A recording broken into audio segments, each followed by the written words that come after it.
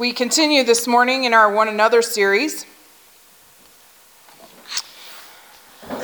And we read another scripture. This one is found in 1 Peter chapter 4, verses 7 to 11. And I will ask you for the last time until communion to please stand as we read together God's word. The end of all things is near. Therefore, be alert and of sober mind so that you may pray. Above all, love each other deeply, because love covers over a multitude of sins. Offer hospitality to one another without grumbling. Each of you should use whatever gift you have received to serve others, as faithful stewards of God's grace in its various forms. If anyone speaks, they should do so as one who speaks the very words of God. If anyone serves, they should do so with the strength God provides, so that in all things God may be praised through Jesus Christ. To him be the glory and the power forever and ever. Amen. Let us pray. Hide me behind the cross, Lord. Articulate your heart through my voice to your people. Let the transformation of our lives be wrought thoroughly by the Holy Spirit in response to your truth. In your name we pray. And all God's people said, Amen. You may be seated. I'm going to remind you again today of our vision of what one anothering means. If we want to be like Jesus, how many of you want to be like Jesus? Good. Good. Almost unanimous. That's good. We have to do life the way Jesus did. For our series, we have been exploring how we can do that by taking care of or being a part of one another's lives, and how we can come alongside each other to help with that. So we have been talking about how we give whatever we're learning about. Today, that's love. How we can receive whatever we were talking about. And how Jesus was or gave us an example. So last week, we talked about discipling one another and how it is our responsibility to both hear and give warning to each other, but always with a covering of grace and forgiveness. Discipling one another is about helping each of us to reflect Christ more completely wherever we are. We have to be salt and light, not just to the world, but to each other as well.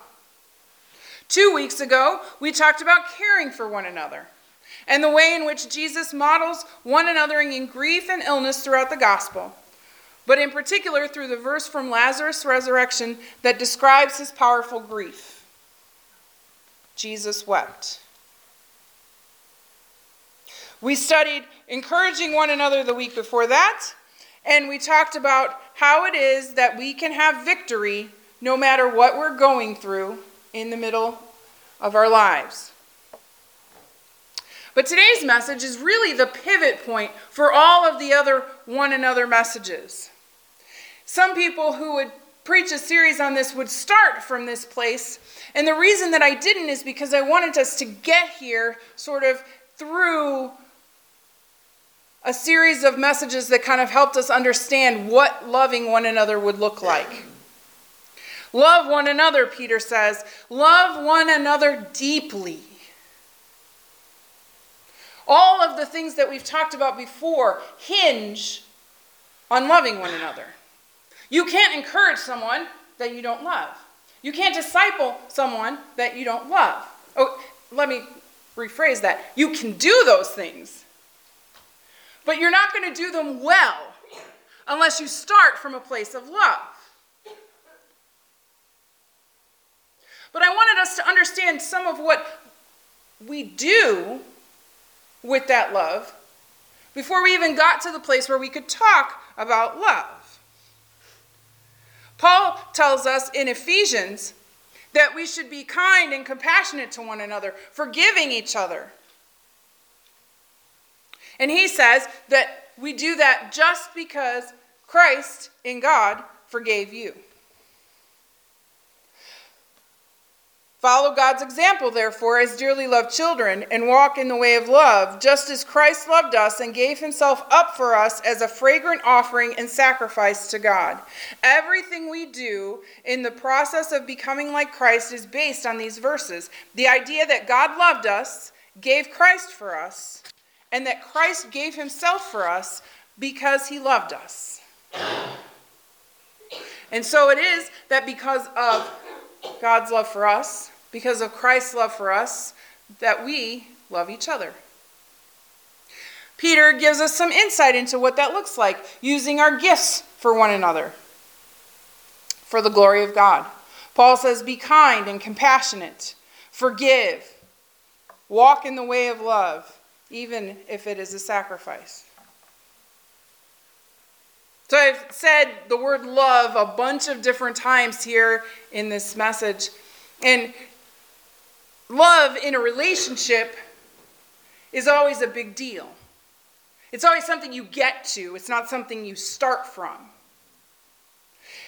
If you've ever watched a TV sitcom or a movie, you've seen those scenes where the guy is on the phone with some girl and he goes, I love you.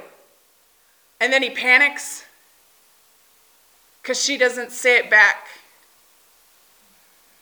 Because they haven't really gotten there from her point of view.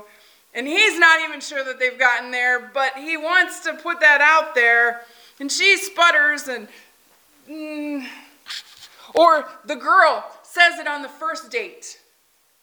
And everybody freaks out because obviously she doesn't mean it. But it smells like commitment way too early in the relationship. I mean, first date, really? But you see, that's because the way that the world understands love is that it has to be something that you grow into, and it has to be something that's reciprocated. It has to be something that's both ways. The thing about how God views love is that love is a one-way street sometimes. Love for God is an unconditional love. It's a love that doesn't say, if you do this, then I'll love you. It says, I love you.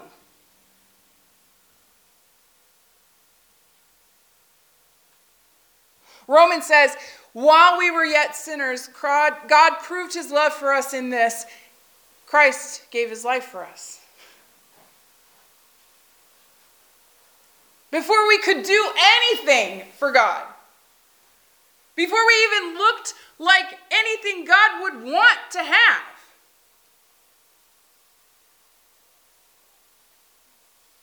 God gave. God loved. In spite of who we were. And so, being a Jesus follower turns even the idea of love, something everybody knows, on its head. Because Jesus expects us to love the same way he loves us. He expects us to love others. He expects us to love each other in this room. He expects us to love our enemies. Jesus expects us to think about love first, not after some period of time. And Jesus doesn't ask us to do this without supernatural empowerment either. So let me be clear here. You can't love like this on your own, under your own power. Heck, I don't even love my family half the time under my own power. It's supernatural. I need Jesus to help me love everybody. But thanks be to God, that's what he does. The Holy Spirit infuses us and gives us the power to do what we couldn't do ourselves. I mean, have you seen other people? They don't look like me. They don't have my work ethic. They don't talk like me. They don't believe the same things I do. They didn't vote for who I voted for. They didn't stand for the national anthem. They didn't kneel for the national anthem. They like guns. They hate guns. They aren't like me. Jesus says, love them anyway.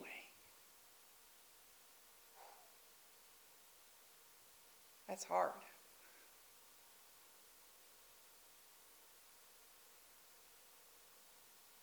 Jesus gives us an example of this in the Gospels. Right after this conversation in Matthew, in other Gospels, he tells a story about a man who gets beaten and robbed and left for dead on the side of the road. He describes all the really good people who passed him by. The pastor, she walks by and passes him without a second glance. She has a sermon to write. She's got to get going. The choir director, he passes by because he's late for choir practice. That's way more important than helping this guy on the side of the road. The one who stops, the Muslim owner of the 7-Eleven from another town. He puts the man in the back of his SUV and drives into the hospital and even pays his bill. Okay, Jesus didn't tell the story exactly that way. But in many respects, the story was even more powerful to the people that he did tell it to, and the way that he did tell it, because he told them that a Samaritan, a dirty, filthy, awful Samaritan, Jews wouldn't just cross the street not to come in contact with a Samaritan. They would back away, unclean, unclean, unclean, warning everyone else around them that there was a Samaritan in the path. Where Galilee was, where Jesus spent a lot of his time, and Jerusalem were, in between was this land of Samaria, where the Samaritans lived. Now, the easiest way to get from Galilee to Jerusalem was to walk right down the middle. If you walked around, you had to climb some mountains, or you had to go on the Sea of Galilee. You had to take a boat. Either way, it was inconvenient and added several hours, if not days, to your journey. Every single Jewish male or female in those communities would do either of those things rather than walk straight across. Because they wouldn't even want their feet to touch the dirt where a Samaritan had been. And so Jesus tells this story about this guy who gets beat up and robbed and left at the side of the road for dead. Think about that for a minute. Picture that in your head. This is not somebody who's just passed out. They have open wounds. They're bleeding. And the priest walks by and is like, nope. I can't deal with that. Mainly because if the priest touches this person, now they're going to be unclean. They have to go through some ceremonial things to take care of it. So it's a lot of work for them. So they can't, not gonna happen. So the Levite comes by. The Levite is similar position as the priest. They have to be clean so that they can work in the temple, and if they're not clean, they can't work in the temple, which means they have to spend time outside of the city and all kinds of things they have to do in order to get clean. And then here comes this dirty, filthy, rotten Samaritan. Everything about this person is anathema to who the Jewish people are. They don't like them. They don't want anything to do with them. And this is the person that Jesus says, go be like that guy. So when they say that, when he says that, they're freaking out. They're like, no. You don't really mean that, Jesus.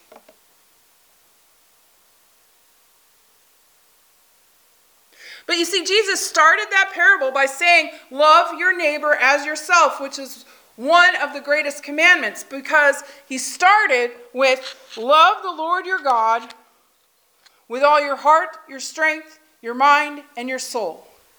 You see, you can't love your neighbor as yourself unless you first love God. Because that's where you get the power to love your neighbor as yourself. And let me remind you, there's a premise there that says you love yourself. Now, I'm not a big self-esteem person or getting off into some kind of, self-idealization kind of thing. But I'm going to tell you this. If you're sitting here today and you don't love yourself, you're disobeying a command. Because Jesus has asked us to love ourselves even the way he loves us. Now, that doesn't mean that you get to walk in here next Sunday and be like, oh yeah, pretty awesome. I barely even need this place. Prayer is sort of, I do it as a favor for God. That's not what I'm saying. Don't let self-love turn into pride over who you are. I'm saying, care for yourself. You have value. You have worth because God loves you. Amen. And that value, that worth doesn't change because of something you do or something you are. You are important to God. So when you get that right, then you can love other people the same way you love yourself.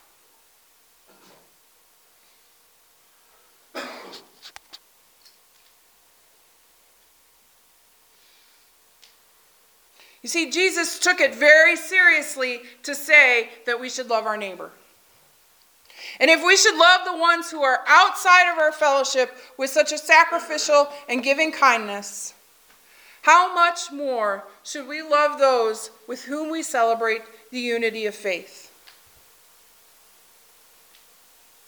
Look around this room this morning. Notice how very different we are.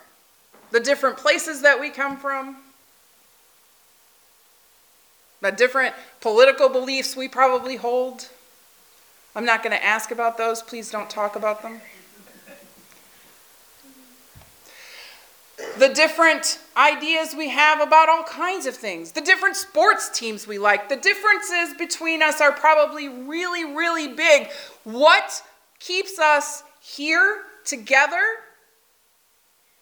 is Jesus. We are connected by the blood and body of Christ. This thing that we do, that we've been doing every week as a part of our series on one anothering, that's what connects us. The table. It's a place we come together to live our lives separately, but connected to Jesus. We're to give to one another, to share what we have, to love one another deeply, to allow that love to color everything we do and everything we say to each other. And we not only give that love to one another, but we receive that love from one another.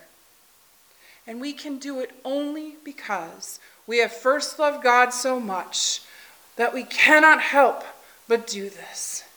Because it is what God asks of us, because it is how God treats us, and because as the Holy Spirit works in us, it becomes more and more how we have to live. This week, pay attention to who you love, to how you love them.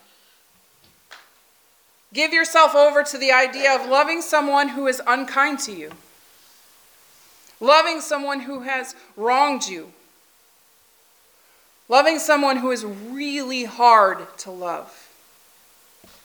And think about what it would look like to love someone here in this congregation. How does loving one another in this room, in this place, among this family work on a regular basis? Someone asked me this morning, just this morning, what the future of this church is. And I'm going to tell you that as long as we love Jesus here, and we love each other here, and we continue to grow in grace, then we should be here. Because we should be here so we can be out there. So we can be in the world. So we can be in the communities around us. So we can be talking to people. We can be telling people about Jesus. And how who he is changes everything about us. And if we're doing that, that's the reason we're here. And we have no reason to not be here.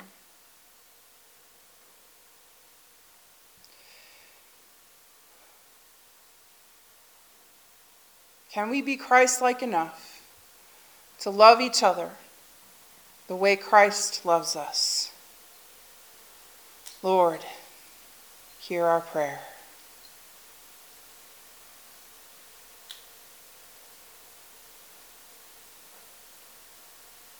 We're celebrating communion every week during our series on one anothering. Because it is through breaking bread together, as I said, at the table of Christ, that we see most clearly our unity through him.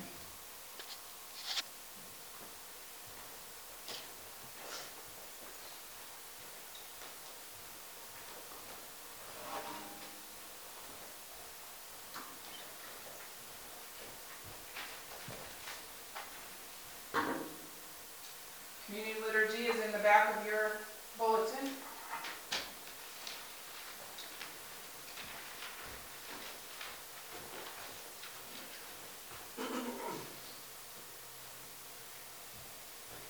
At some point, I'm going to ask you to stand as we participate together.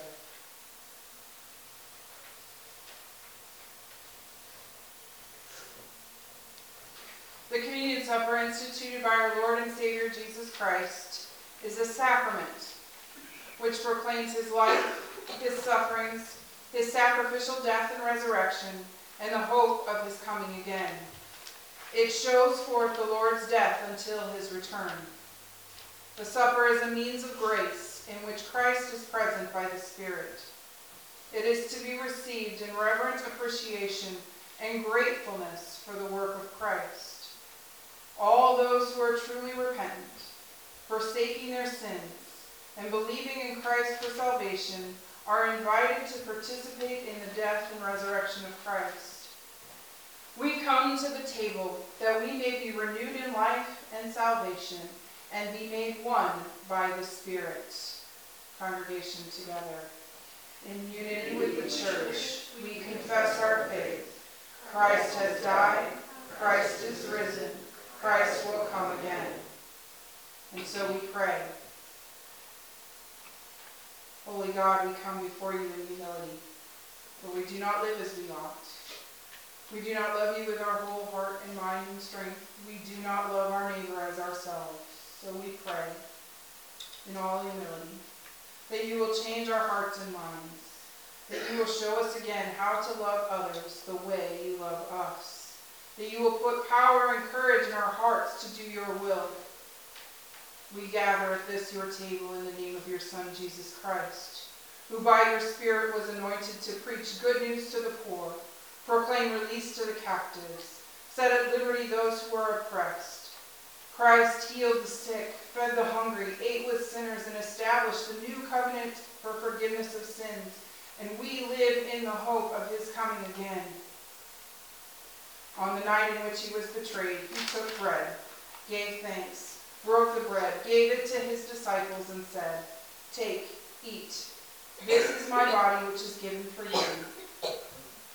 Do this in remembrance of me.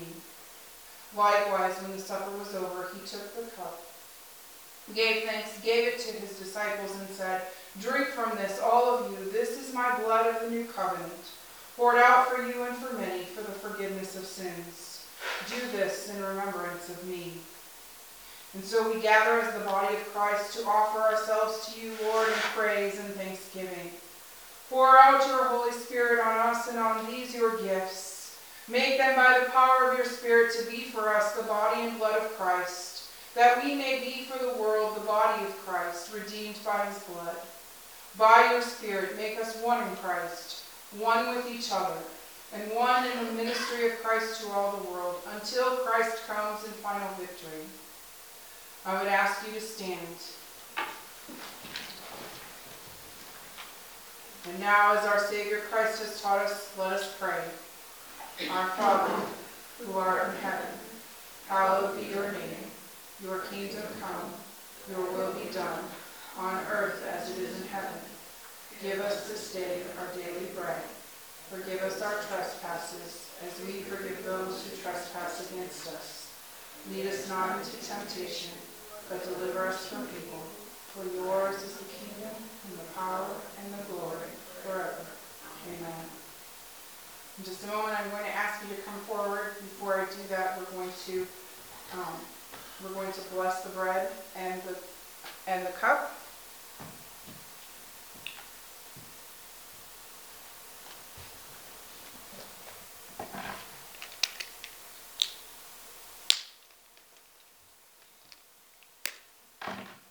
I meant to do this before service started, but I forgot.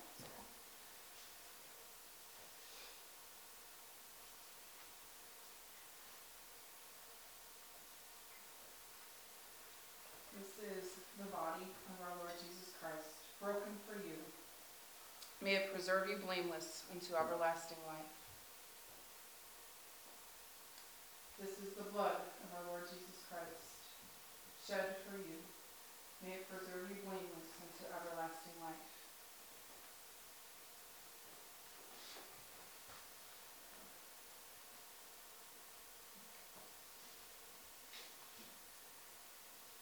I'll ask you to come and to receive the elements. If you would come out with your hands like this so that you can receive.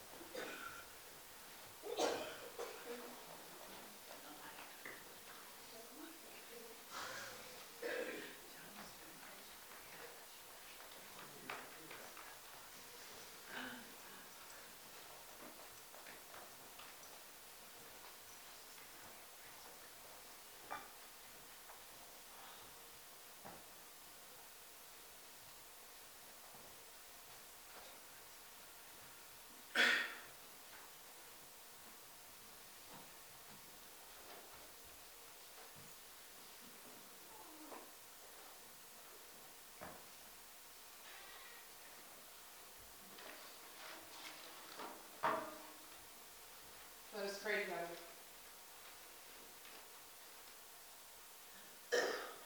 Almighty and ever-living God, we thank you that you graciously feed us, who have duly received these holy mysteries with the spiritual food of the body and blood of our Savior Jesus Christ. By this you assure us of your favor and goodness towards us. We are incorporated into the mystical body of your Son, the blessed company of all faithful people. We are heirs through hope of your everlasting kingdom.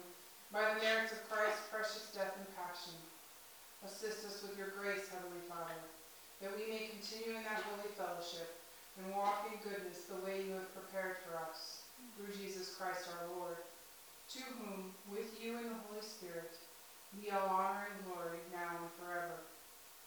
Please stand. Open your hands and hearts to receive the benediction. May the presence of Christ that you have known today be with you through the rest of the week. May you always recognize the abundance of God's grace, love, and mercy in your life, and thankfully and joyfully spend it on those around you who need it most. May you never forget that you are loved, and because he loved you, you can love those around you. You have been to church, now go be the church. Amen. You are dismissed.